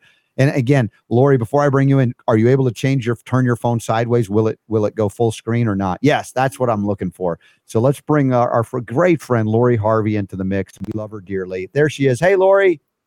Hey, how's it going? Hey, we're always having a great discussion when Ula's around, and you too, Lori. I love and appreciate you so much, and glad you could join us today on my travel day. Again, heading out to care for a family that lost their mother and officiate the memorial service and celebration of life. So, Lori, again, we've talked on the air and off the air about your husband, passing. I don't know how long it's been now. Months? Has it been a year yet? It was a year at 11:55 p.m. on April 12th. So it is right there at a year now. My gosh. And, God bless you. You've come through a lot, and you're super strong, but you're still a human like us all. And we go through these tough times and emotions. How are you doing? How are you feeling a year later? Yeah, I can feel and see the emotions. It's still up and down quite a bit. I was out at the cemetery Wednesday night, and I spent some time out there, and the pain has been multiplied by the fact that his family and our son blame me for his death. So, they won't even talk to me because, they said he wouldn't take the chemo because of you. So we don't want anything to do with you. Yeah, this is, Lori, this is the schism we see in our culture. And of course, it was made more obvious during COVID, but yet throughout, even prior to COVID, we would talk about these issues of cancer and cancer therapies and treatments, like, with Ty and Charlene and the Truth About Cancer and what they brought out. And we found that those schisms certainly existed prior to COVID, of these people that would follow with a religious fervor doctors' orders, despite the fact that there is so much information about the fatality associated with going down that road, versus the unknown, because it's been suppressed, to go more natural routes. You know, I know you took him to see Dr. Batar and to get some help as well, but you know, the brutality of the experience is such, and then add insult to injury, having a family that says, we blame you. You know, my love and prayers go to you for healing there. We may not be able to heal those people until they're open to the love of God for forgiveness as well. Exactly. And if I may say something, when your husband was, I don't remember which stage of cancer he had. It was stage 4 metastatic. It had spread throughout his whole torso. Exactly. Yes. So chemotherapy. Yes. So it was already spread out, and the chemotherapy would most likely fail as well. And it would be very miserable end of life. And just because the natural path didn't bring him back, doesn't mean that the chemo would work and would change anything. If anything, it would change for the worst experience before his passing. So you didn't do anything wrong. You were fighting till the end. He was fighting until the very last day. And I'll be praying a hedge of protection over you, because the spiritual weight that's weighing on you, it will affect your health. So I'm worried about you now, that you don't get support. Rather, you are being attacked emotionally by the closest, by the family. And we acknowledge too that they're hurting. They're acting out of wounds, right? Yes, and right. Striking out, and you know, praying for them for forgiveness and love that enters their heart. I mean, these are the things that, you know, all of human history, you know, there are stories in the Bible about things like this playing out with other things. And, you know, how do we sustain ourselves in the midst of those people that we loved and cared about, or part of the family that, you know, to add to the loss, you know, what Lori's going through. Man. Yeah. I'm, you know, emotionally I'm doing okay. I just got done with a 13-week grief support group called Grief Share. It's all faith-based. Good. I've got, you know, dogs that are wonderful. I got 2 huskies, and then I just got 2 puppies. They're 8 months old, and they just got fixed on Monday, so they're mad at me because they're on full kennel rest. But it's been an experience for sure, and I know that I did the best I could for him. Yes. He had a great state of mind until the last 12 hours of his life. He woke up on that morning. He went upstairs. He hadn't been upstairs in almost 2 weeks. He got a shower. We went out to the cemetery, picked out his burial plot, and then we got home. And then it was just a quick downhill slide for those last 12 hours. So, you know, I think it was just that burst of energy and that last little bit we had to take care of. And sure. And of course, remember, he was engaged in decision making along with you, a husband and a wife. And, you know, the family outside of that holy matrimony, they're not privy to those things. Again, they're acting on their wounds, their hurt, their preconceived notions about things, and just take solace in the fact that I know you do. But again, this is an emotional thing to talk about. And again, my heart, you know, I feel it. But we send all our love. Now, what are you doing moving forward? I mean, you've been through a lot, obviously, and you have still your printing business. We love sending folks to, if you guys need printing to happen on a T-shirt or a sweatshirt or on a banner, seek out Lori Harvey. What is the website again, Lori? It's facebook.com/graphics. It's GRAPHIX, Your Way. And I don't actually have a website. It's just on the Facebook. I rebooted my tax business. They gave up years ago when he started trucking. I couldn't keep up on the paperwork for both of them. And that was been a successful reboot. I'm working remotely from home for a company out of Georgia doing non-fraud chargebacks. I was off for 8 days for Pesach and Passover and the days of unleavened bread, and so. Are you tired of matzah yet? Yes, very much so. I'm ready to eat regular bread. Yeah. But yeah, I've gotten contact with a functional medicine doctor here in Central Iowa, and we are working together to for weight loss and also doing red light therapy to help break down the fat cells so that they won't be as prominent. So very nice. Very good. Wonderful. And are we going to see you at the Nashville event that the Warners are putting on at the end of the month? I purchased my ticket Wednesday afternoon. I officially don't have the time off of work yet. I stepped out on faith that I will get the time off of work. Okay. Lori Connell from Florida, she has reserved a room for 4 of us ladies to stay together to break down, so it's not so expensive. And it's going to be fun as well. Yeah, MapQuest says it's 11-hour drive, so it'll probably take me 12 to 13 hours to get down there. And oh wow. You are the road warrior, I remind everybody of your race car status, your ability to do mechanical work on it. So I'm so impressed. I just love that you do all of that too. Yeah, I haven't done much mechanical work, since the passing of my husband, because he was right there to make sure that I didn't mess anything up. But eventually I'm going to have to start doing some mechanical work. I know my car needs oil change before I head down there, so I might attempt to do that. Yeah. So even the basic stuff, to be able to handle that, it's a very important skill. I wish everybody had.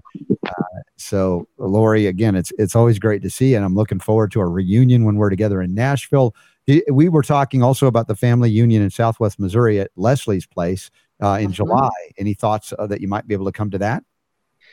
I'm looking into it. I'm going to make sure I'm going to have the time off. If I don't have enough time off built into their different buckets for time off, I won't be able to do it. So I might have to sacrifice the advanced medical conference, since I might be able to do that virtually in order to go down to Missouri. So gotcha. All right. Well, every time we see you, it's great. We have a great reunion.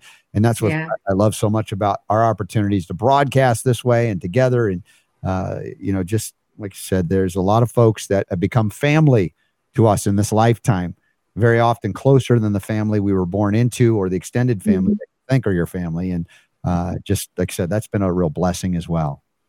Yeah, Leslie, she definitely wants me to come down. She said she wants to give me a big hug when I get there. So it's like, okay, I will try to make it. So yeah, I need to make a quick announcement too, that for those of you who are going to be in the Utah area next weekend, the 21st and 22nd of April is the Be Healthy Utah event, behealthyutah.com. And we'll have a lot of friends that are going to be there. I'll be lecturing, broadcasting from that event. If you want tickets, we have them, free tickets available, limited number. You have to send a message to Super Don, askrsb@gmail.com, askrsb@gmail.com, and mention free tickets or something in the subject so that he knows to pay attention to that. And then we'll follow up to get you those tickets into that event. And then we have, again, the end of the month. Lori plans to be there with many of our friends, and that will be in Nashville for the Health and Freedom Expo. And so many more events are upcoming. And looks like, Ula, at this point, you've told me you're planning to be at the family union. Yes. Yeah, with the whole family. We really want to be, yeah. So folks, and maybe the Truth About Cancer Live Symposium, I think it's October. Have they committed that? Because not yet. Yeah. Not yet. Because I do know the Health Freedom Expo, of course, is the 14th and 15th. And there's another Utah event earlier in the month, and we'll see. I haven't heard anything as far as a confirmation on a Truth About Cancer live event this year. So you might know more than me. No, I'm just assuming that, it's like, hey, the time is coming, so you better get the stuff organized. That's a really big deal. Lori, is there anything else you want to share with us today as we're heading into the weekend, Ula's birthday weekend, we could celebrate? And Charlene Bollinger. Charlene's all right. That's right. Yeah. Happy birthday, Charlene. That's right. Yeah. Well, happy early birthday to Ula and Charlene both. No, I think that's about it. Since my husband didn't want to be embalmed, we had to have his funeral fairly quickly. And so I'm having a celebration of life for my husband on Sunday for all his friends that I didn't have the emotional mindset to be let able to them do know. Yes. Yeah. So Yeah, it's hard to do. So you're going to have a celebration of life. Well, we're with you in spirit if we can't be there in body for that. Absolutely. So, yeah, thank you. It's been quite the journey, and I hope once we find out the dates about the truth about cancer, that maybe I'll be able to get down to that. That would be fun. That would be fun. The reason I don't know is because Ty and Charlene are working so hard on the new docuseries Remedy. Yes. Oh my God! How can that's going to be good? So I'm not counting on it, but it would be a fun bonus if it actually happens. But I don't know, so we'll stay in touch and check the upcoming events tab. And Ty will certainly let us all know the moment if they commit to that as well. But Lori, big hugs to you. We love you and appreciate you, and I want to thank you for coming on in today as we head into the weekend, a weekend of celebration, including the celebration of life for your husband coming up. And, I want to acknowledge the celebration of life for Ruth Quinto, the matriarch of the Sovereign Silver Patriarchy, as her husband had passed away like 7 or 8 months earlier. And then she decided to go and join him in that way. And she was in her 80s as well. And I know they're doing well, but it's all for all of us that we are left behind. We feel the sadness, the emotion, and it's a wonderful opportunity where we can come and fellowship and celebrate the life, even as we mourn the loss. So again, Lori, thank you. We love you. I appreciate you coming by. Well, thank you for having me. Yay. Great. Well, it's Lori's such a sweetheart, and she's been such a supporter of what we do here. And, the great friends and family we make along the way, Ula. And you coming all the way from Poland. How does this happen? I mean, we talked about your journey. What in one life? It had to be. It had to be this way. I mean, there was no other way. I traveled. I had to go to Cyprus and live in Cyprus for since 2003 till 2016. So 13 years in Cyprus. That was my life. Middle East, very close to Israel. Yeah. And again, because we lived so close to Israel, we never visited because we just took it for granted. Like, oh yeah, we'll go when it's less tense. And of course, it never happened. And then we moved to America, and it's like, too late. Yeah, well, we got friends and family there as well, and I just featured Shai Danon from Israel as well, and it's a beautiful holy place. At the same time, it's kind of the place where a lot of skirmishes occur. It's a linchpin on the planet in many ways. A lot of harsh political realities that are artificially induced from nefarious schemers. Yeah. And, if we go back. But very holistically minded. A lot of my Jewish friends that were living in Cyprus, they introduced me to a lot of modalities like acupuncture to treat endometriosis or infertility or pain. I didn't know about that. I mean, I knew that acupuncture, it's probably for the pain or something like that. But I could never think that through acupuncture, I will be healing my condition that was really debilitating. Yeah. And then other Jewish ladies introduced me to healthy foods, and depending on the chi and the, if it's a damp environment or dry, all the traditional Chinese medicine, great teachings, and they all of them, they introduced me to more holistic ways, and that really opened up the doors for the healing of my son. I mean, he's not healed yet. He's still in this body and with a lot of damage done through the experience, but we are definitely getting better, and people notice that he's very healthy, he's very strong, he's super strong. Oh my goodness. And he's taller than me. Yeah. So that's scary, but he sits through the service in church. He sits through our dinner in the restaurant without disrupting, without, making noises, just completely different child. Pretty extraordinary. Happy. Yeah. And at the same time, growing up, I realized that, many in the Jewish faith overly subscribed or prescribed the idea that doctors were deities. And they were still it exists. And look at what happened in Israel under COVID, where pulled the people out to Pfizer, and many of them five booster shots or whatever. I don't remember how many they had to take, but it's But it shows also the individual nature of anybody in any faith, in any religion or path, that it's, to try and say they're all this or they're all that. It's a collectivist view, and it goes more into the Marxism and what I would say communism that denies our unique individual identity and close connection to the divine. And I think that to me is why, as some people perceive that communism is more gentler and kinder because it makes everybody equal. Well, yes, in communism, some animals are more equal than others. Exactly. George Orwell. Yeah. Animal Farm. There's a superficial understanding. And, what was it? Some say, how can you tell a communist, someone who reads Marx and Engels, and how can you tell someone who doesn't fall for communism? They understand what Marx and Engels wrote, and they go, sorry, not going to happen. So this is another aspect of what we do. And someone would say, well, that's getting all political, Robert. Well, to me, it's spiritual, because if you deny that individual's divinity, divine rights, if you will, rights given to us, each of us by our creation, and then you collectivize them and you grant privileges based on membership in groups. And the greater good. Yeah. You have diminished that divinity. Not in reality, because it's still there, but certainly the illusion then plays itself out as people subjugate themselves to not God, but to, government, for instance. Right. And the deception goes deep. And so as we try to look for justice, that's another issue, as I talk about the struggle I have in looking at all these kids that were injured since, the 1986 Act came into being to remove liability from vaccine manufacturers.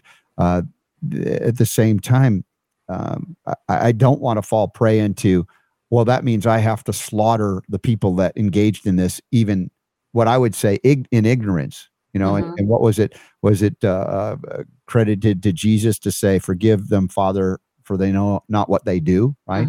The idea that there can be forgiveness even in the midst of these horrible tragedies. Now, I've brought up a lot since COVID to say, hey, like some of these doctors and nurses that are now aware of this, that once you know better, you are asked to do better. Now you can no longer claim ignorance. And, you said forgiveness to them that hurt us out of ignorance.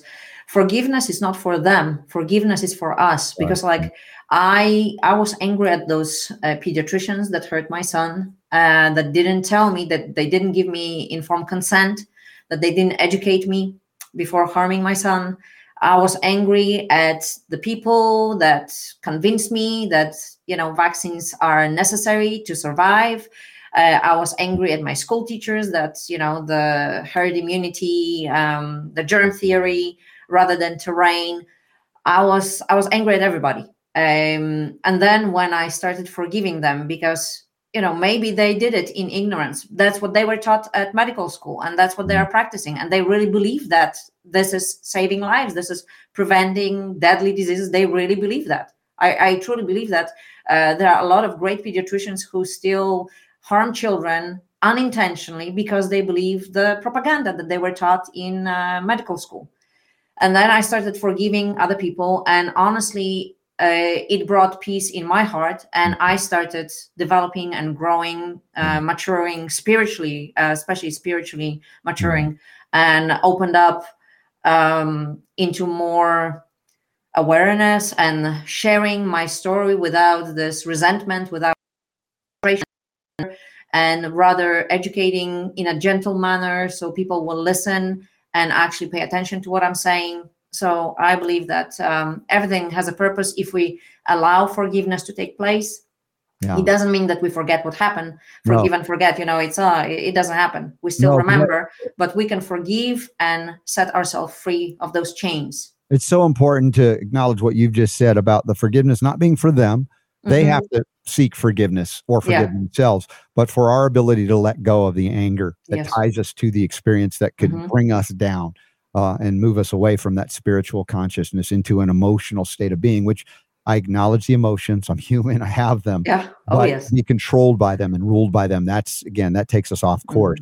Ula, God bless you. Happy birthday. I just want to say thank you as well to our friend Babri, who's helped my mom out with the Folium products. This is supercharged Chernobyl level antioxidant. And if you haven't watched the interview that we did with Chloe and her mother a few weeks ago, it's a heart opening experience to watch what happened to her as a young preteen. Wow. The injury to HPV and how she sought, her mother and her sought help until she found Babri and the Folium products. And now she's functional at 23 or so. It's an amazing story. So everybody take a look at the archives and give a listen to that interview, and you'll learn how important the Folium products can be. As again, this is also a whole food product with the extract of pine parts, needle bark cone, the grape seed, etc. And this is extraordinary. And I'd love for you to tap into that. Use the code RSB10 to get a discount as well. So Ula, we got to head into the weekend. I'm heading out for the memorial service that I'm going to help officiate. And God bless you, Lori, Harvey. Thank you for joining us today. And love to Mark and the kids. Thank you. Ula, and everybody look out for the next episode of The Preacher and the Polish Girl. And we'll continue this journey back to health, freedom, and healing liberty, recognizing our divinity along the way and hopefully living that. If you have to fast to get there, by all means, it's a great way to do it. We had that discussion, Ula. Thank you. Thank you. And remember that the power to heal is truly yours. Amen, sister.